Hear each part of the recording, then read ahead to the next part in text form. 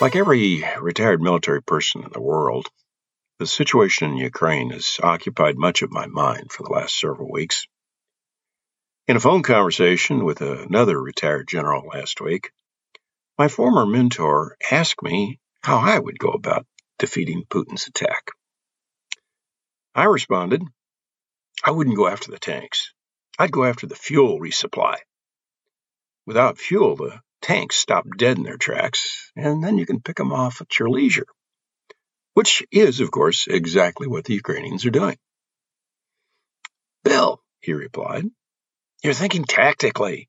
What did they teach us in a war college? You gotta think strategically.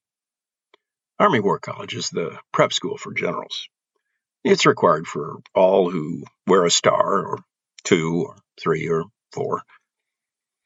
I hung up the phone and started asking myself, what's the Russian center of gravity? For you non-military folks, the center of gravity is that one spot you can hit that defeats the enemy. Although there's some debate about it, most experts say there is but one center of gravity in any conflict.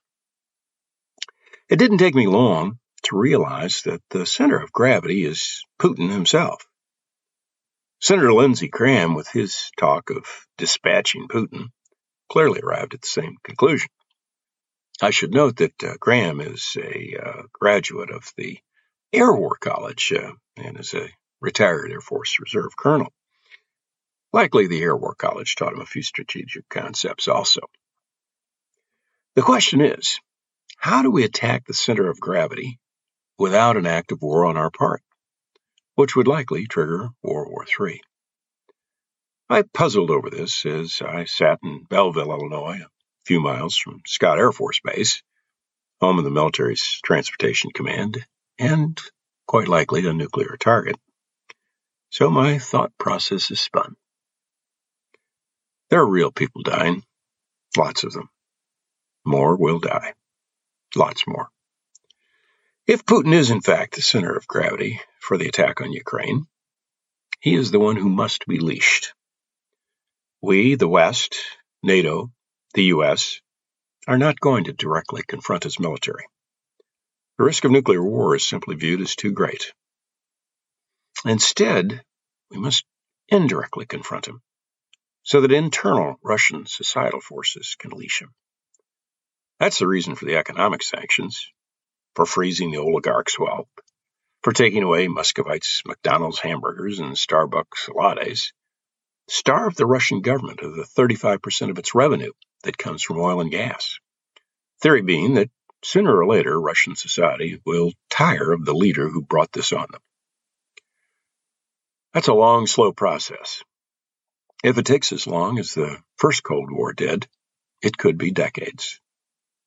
How do we speed the process up to save lives, to save a country whose very existence is being devastated by Russian artillery, bombs, and missiles? World opinion has turned dramatically against Putin. How do we turn Russian opinion against him and this aggression he labels defense? Perhaps the images of Russian shelling of a maternity hospital are an inflection point. These are photos and video that may determine the war. How do the Ukrainians, or we, use them to their greatest effect? How can they impact the center of gravity? Even more damning, Putin's forces have damaged or destroyed 30 hospitals in their assault on Ukraine. Shortly after those bombed-out maternity hospital photos appeared, a photo of Putin with an attractive young woman popped up on my computer screen. The caption described Putin with his daughter, a pediatric physician. Now that's an interesting data point. At 0200 hours this morning, that's still military time, 2 o'clock this morning, I jolted awake. That's it. That's the way we get to Putin, through his daughter. Although I've raised 2 sons and 0 daughters, every TV show and every movie, not to mention real life, tell me the daughters have their daddies, even daddies like Vladimir Putin, wrapped around their little finger. Is Putin different? Not likely. That's probably one reason why he so fiercely protects their privacy. Maria Vorontsova, his eldest daughter, is a pediatric endocrinologist. As a pediatric doctor, I think we can assume that unless she has the evil soul of a Dr. Joseph Mengele, the infamous Nazi doctor who conducted gruesome so-called experiments on Jewish children, she cares deeply about children. What would she think about Daddy's armies destroying maternity hospitals, as well as other medical facilities, all the while killing mothers and children? If she believes those facts, likely she won't approve. Does she have any influence with Putin? If so, how much? It seems the oligarchs are afraid to cross him. It seems the military, even though they've already had 3 generals and as many as possibly 10 or 12,000 soldiers killed in Ukraine. It seems the military is afraid to confront him. The secret police follow his every order. It seems everyone in Russia is afraid to confront him with the truth. And even if they confront him, are likely to be dispatched or at least imprisoned. What about his pediatric doctor daughter? Unlike oligarchs, military members, or politicians, she can confront him without fear of reprisal. Her husband, by the way, is Dutch. The Netherlands is, of course, a member of NATO. She spent much of her time in Western Europe and was educated largely with Western European children. With that background, she just might be more open to the idea that a European-oriented Ukraine is not a mortal enemy to Russia than is her father. Can she convince Putin? Likely not by herself. But if she provides a shield for the oligarchs whose wealth is suffering, the generals whose military is being chewed up, and the diplomats whose treaties are shredded, so they can, with her, present Putin the truth, perhaps, just perhaps, he will listen. She can't do any worse than the generals or the oligarchs or the diplomats have done to date.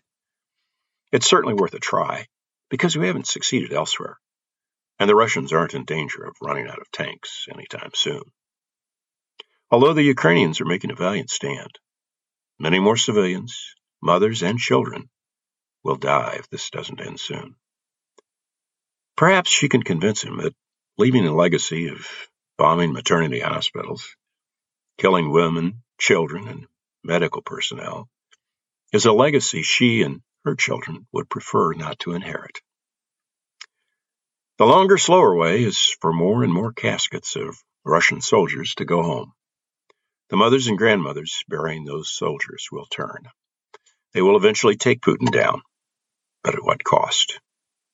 Too many deaths. How do we, or the Ukrainians, get to Maria? I'm the strategist, not the spy nor the communications guru. I'll leave that up to the folks at the CIA, or more likely the folks at Instagram and Twitter and Meta, just to get the photos to her. Get her to believe them. Wounded, pregnant women on stretchers with rubble in the background tell a powerful story. This is Bill Enyart with Reflections from the River. You can email me at bill@BillEnyart.com. That's BILL@BILLENYART.com. Audio production by Tom Calhoun from www.paguytom.com. Thanks for listening.